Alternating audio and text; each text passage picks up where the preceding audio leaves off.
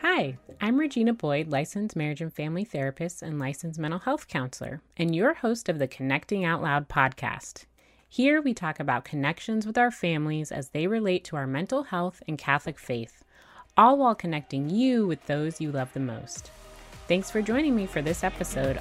Let's dive in. Hey friends, I want to tell you what makes marriage work and what doesn't. The topic for today is taking responsibility for your mistakes. I'm going to tell you why it's so important for a successful marriage and a happy one too. Here's the thing. When we have problems, when we have things come up in our relationship, we get into some conflict and, let's face it, maybe even some fights from time to time. And one key factor that can come out of a lot of people's fights is defensiveness. Defensiveness is a factor in a relationship, especially when we're communicating and we're in the midst of a disagreement, that we need to pay attention to in our relationships. It is considered one of the 4 horsemen of the apocalypse of your relationship. There are 4 key factors and dynamics that leave a relationship heading for divorce, and one of them is defensiveness, according to Dr. John Gottman.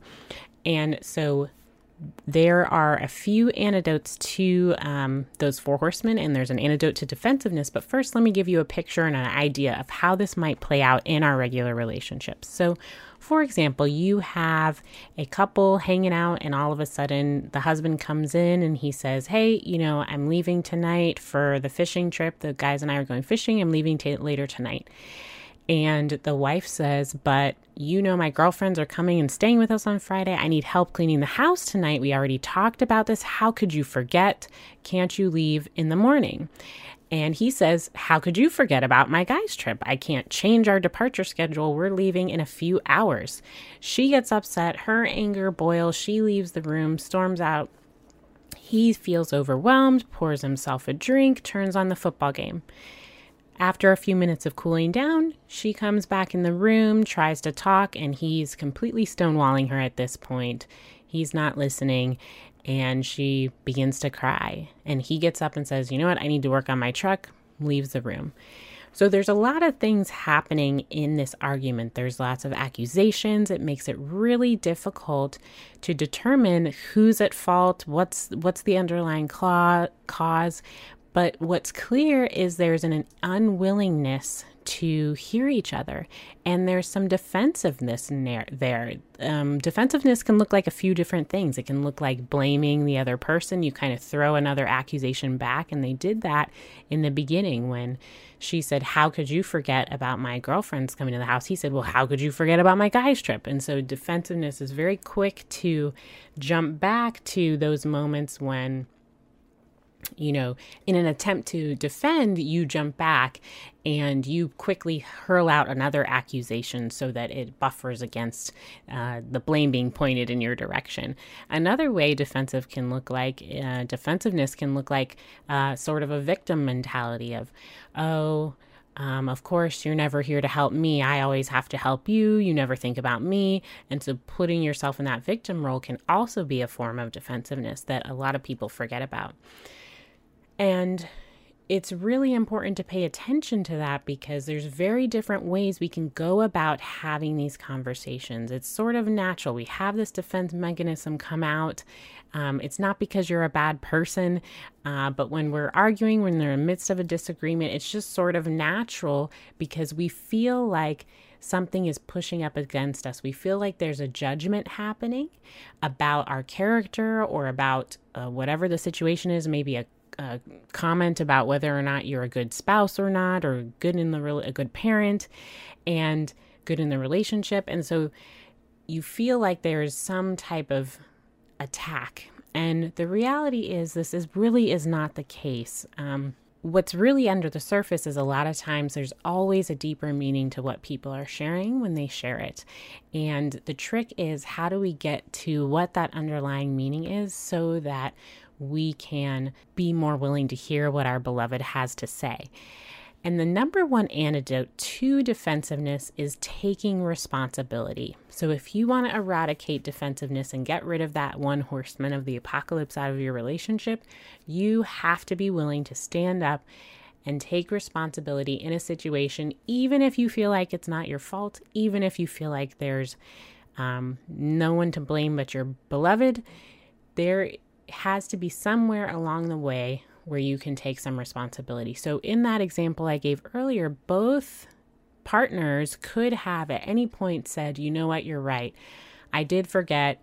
I was also really hoping that you could help me with the dishes. Maybe we could have done it the night before or something like that. Or can we work together for an hour right now before you have to leave? Or he could have said, you're right, I'm sorry, I can't believe I let all this time go by. Now I'm going to have to leave soon and we didn't clean up. I really apologize. So each of them could have taken responsibility in that moment. And that's a great way to mitigate and diffuse an argument so that you two can get back to the solution and get back to finding a solution to the situation instead of becoming mad at each other and creating more negativity in the relationship. So taking responsibility, what does it sound like? I'll give another example. So a defensive remark would sound like, it's not my fault that we're going to be late. It's your fault since you always get dressed at the last second. Whereas a taking responsibility in that situation would sound like, I don't like being late, but you're right. We don't always have to leave so early. I can be a little more flexible. And so what are those areas in a relationship where you can slow it down and take responsibility for your role in the situation? So how do we do that? How do we take responsibility? First, we need to pay attention because we know that our spouse is trying to express something that is really valuable to them and really important. So we want to find out what that value is. And that will be the way that you can show your spouse love once you can tune into that. So first, you want to find out what they're really saying. And the way you do that is try to slow things down to some type of I statement. So with an I statement, you're stating a positive need, asking them not to criticize you. So instead of criticizing, you're stating what you need or how the experience was for you. I'm really hurt that we're late after I've asked, to be on time or express that desire to be on time. I'm really hurt that we're waiting to the last minute to clean up before my girlfriends are staying for the weekend. Whatever it may be, I feel like I'm not prioritized because, I asked for help with the kids and it didn't happen. And so there really needs to be that slowed down moment where each of you has that opportunity to share what that experience is for you. And it's really important to keep the emotion in there. You say, I feel hurt or I feel not prioritized, as opposed to I feel like you're lazy and I feel like you're not listening to me. So avoiding that criticism piece and jumping to the heart of the matter of what the experience was like for you.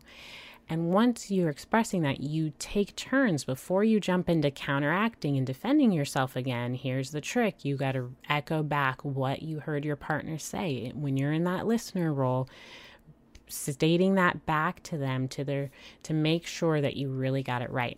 A lot of tricks that can happen too in therapy, if you're going to couples counseling or coaching or something like that, is to write down what you hear your beloved saying. So as they're bringing up their statement and stating what their need, it's really helpful sometimes to write it down. That can help counteract some defensiveness because when you see that on the page, you can hear the words verbatim for what they are, see them in front of you rather than hearing them through our filters. And then once if you recognize that you've done something wrong, that's your opportunity to own it and apologize. So first step is finding out what they're really saying, but 2, then owning it and apologizing. And like I said before, you're right. I can see that when I got upset and stormed out of the room, it didn't give you an opportunity to try for us to come to a solution and figure out what to do about this. And I can see how that really made you feel not prioritized or not heard. And I'm sorry for doing that. I'm sorry. And whenever you're ready, I ask for your forgiveness. And that's a tough one to ask for forgiveness. I think people forget that step a lot. But especially in our faith, we want to be asking for that forgiveness. Whether you're practicing a faith or not, really making that step towards forgiving your beloved and making that act of heart, a conversion of heart, in a sense of saying, you know what, I am going to let this pass. This isn't going to be something I'm going to hold over their head or, pull that out of the mental file cabinet 10 years down the road and bring up this incident. I truly am saying that there is forgiveness here and that we are reconciled and that we can move on. And so those two steps are really important to taking responsibility. Now, you might have a question in the back of your head. What if they don't do I statements and they just keep attacking? What if they just want to keep rolling? And what do you do about that? Try your best to pause the conversation. If you feel overwhelmed, if somebody's not willing to go in there and do those I statements, just tell them that you aren't ready to talk about it and that you need some time, you need a break. Maybe they still keep going. You can say, I really want to remove myself from this conversation. And what is important to keep in mind here is we don't want to approach taking responsibility as some type of coercive situation. We don't want it to be like, oh, you're not taking responsibility, I took mine, and so now it's your turn to do yours. Because again, now we're getting into the criticizing and blaming zone, which can breed some defensiveness. So if somebody doesn't feel like they're in a place or ready, or you can just tell by your beloved's behaviors that they're really, the mood is heightened, they're really escalated, and it's going to be really hard for them to slow it down and really do the exercise in a beneficial way, you can always say, hey, I need a break. And even though you're thinking to yourself, they're the ones who need a break, but take yourself out of the situation so that it doesn't escalate, if you can do that in a respectful and loving way. You can always ask for those rules of engagement, so to speak, to include I statements and mirroring each other and making sure you repeat back and hear what each other says, or writing that down to make sure that you really understand the heart of the issue. You can also just say, in the middle of a heated discussion, you could say, I'm feeling a little defensive. Can you please reword your complaint so that I can understand what you're trying to say? That's a big one. It's hard to do in the moment when we're feeling attacked, but giving your beloved the benefit of the doubt and saying, okay, look, I can feel my heart rate rising. I feel the blood pressure going up. That's a sign I'm cluing into my body. That's a sign that I need to calm down. I can feel my defenses rising. So can you reword that for me? Because I really want to hear that underlying meaning and value, and I really want to know what you're trying to say. And then if you have to take that break, obviously reconvene in a time when you're both cooled down. Another question I get sometimes is, what if someone won't accept my apology? So I say, I'm sorry, I take responsibility, I ask for their forgiveness, and I still get the silent treatment, or they walk away, or, even more so, they say, I don't forgive you. How can I forgive you? You always do this. Something along those lines. This is a really tough spot to be in. It's a painful spot to be in. And I would say the first thing we have to do is continue to show love and trust that they will apologize in time. And sometimes when we are hurt and wounded very deeply, it's not so simple just to say, oh, will you please forgive me? Okay, yeah, no problem.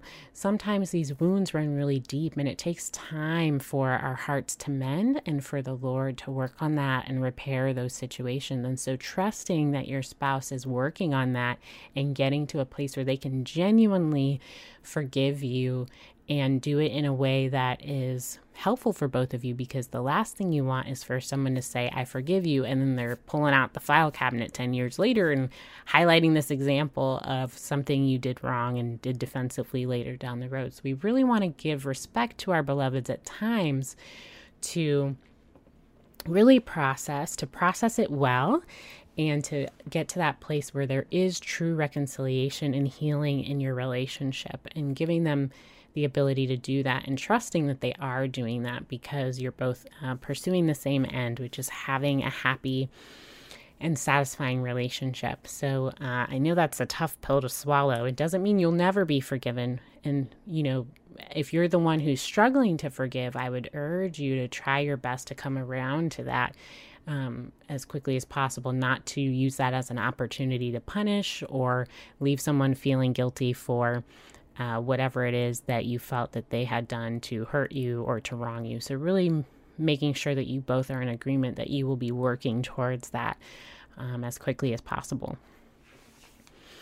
So those are a few steps for taking responsibility and combating one of those dangerous 4 horsemen in a relationship. I'll have to do another episode on what the 4 horsemen are, but you'll just get that one little teaser for today. And now we'll get into our Q&A portion of the show.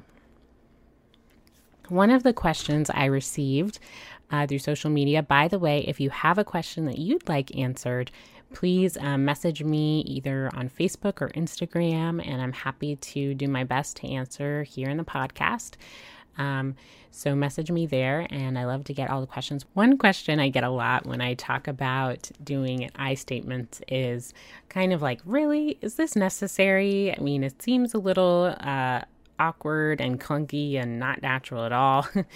And I would say in the beginning, yes, when you're learning how to communicate differently and in a more positive way and stating your needs, I have a tendency to be a little bit more strict with the I statements. I do think it's very important for you to rewire those parts of your brain of how to communicate. And it takes a lot of work and practice in the beginning, just like with anything else, whether you're learning how to play the piano, learning how to dribble and shoot a basketball, learning art. Even artists improve and build their skill over time. And so in the beginning, those things are really challenging. You go from banging a bunch of random keys to actually composing and playing a beautiful song that people can enjoy and listen to. You go from, double dribbling the basketball to actually dribbling with one hand and making that layup or a jump shot or whatever it is. And so the same is with our communication. In the beginning, it's going to be really clunky as you're learning how to rewire and recommunicate in a more positive way with one another and in a way that preserves the strength of your bond and your connection. And so I would say, yes, really take that time to be diligent. And you can tease me, you can make fun of Regina all you want for making us do this I statement exercise, but really taking that time to follow the rubrics and saying, I feel blank when blank. I feel that emotion based on whatever situation just happened, and fill that in and take that time to reflect it back to your partner to really understand and make sure you know what you're saying. And before you know it, the more that you can do that in practice, it's going to feel second nature, just like playing that instrument does, just like playing basketball, just like a painting or an artist situation. It's all going to feel second nature, but those things take practice and repetition over time to become good at it. And so the same has to happen in your relationship. So yes, even though it may seem a little awkward at first, I urge you and invite you to continue and keep at it, even though it feels a little unnatural. Before you know it, it'll be so natural and you guys will be communication pros by the end of it. And lastly, for our mental health tip, I'm gonna tie it into our owning responsibility in order to make your marriage work. I think for the mental health tip, whenever you're in the midst of a disagreement like this, to try your best to not take things personally. A lot of times when we're in the midst of an argument, part of the reason why we become defensive is because we are assigning meaning to what that other person is saying.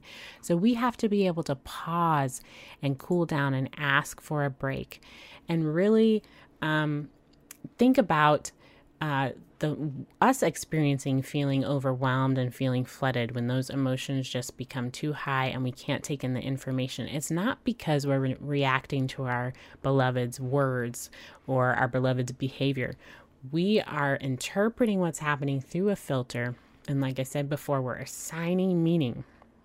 And so maybe there's a deeper underlying meaning happening for you, even in your reaction. We talk about people finding that deeper meaning in what their beloved is saying, what's that underlying message or value, but we can react even based on an underlying meaning or value. So like I said before, maybe we think it's a criticism of, am I a good parent?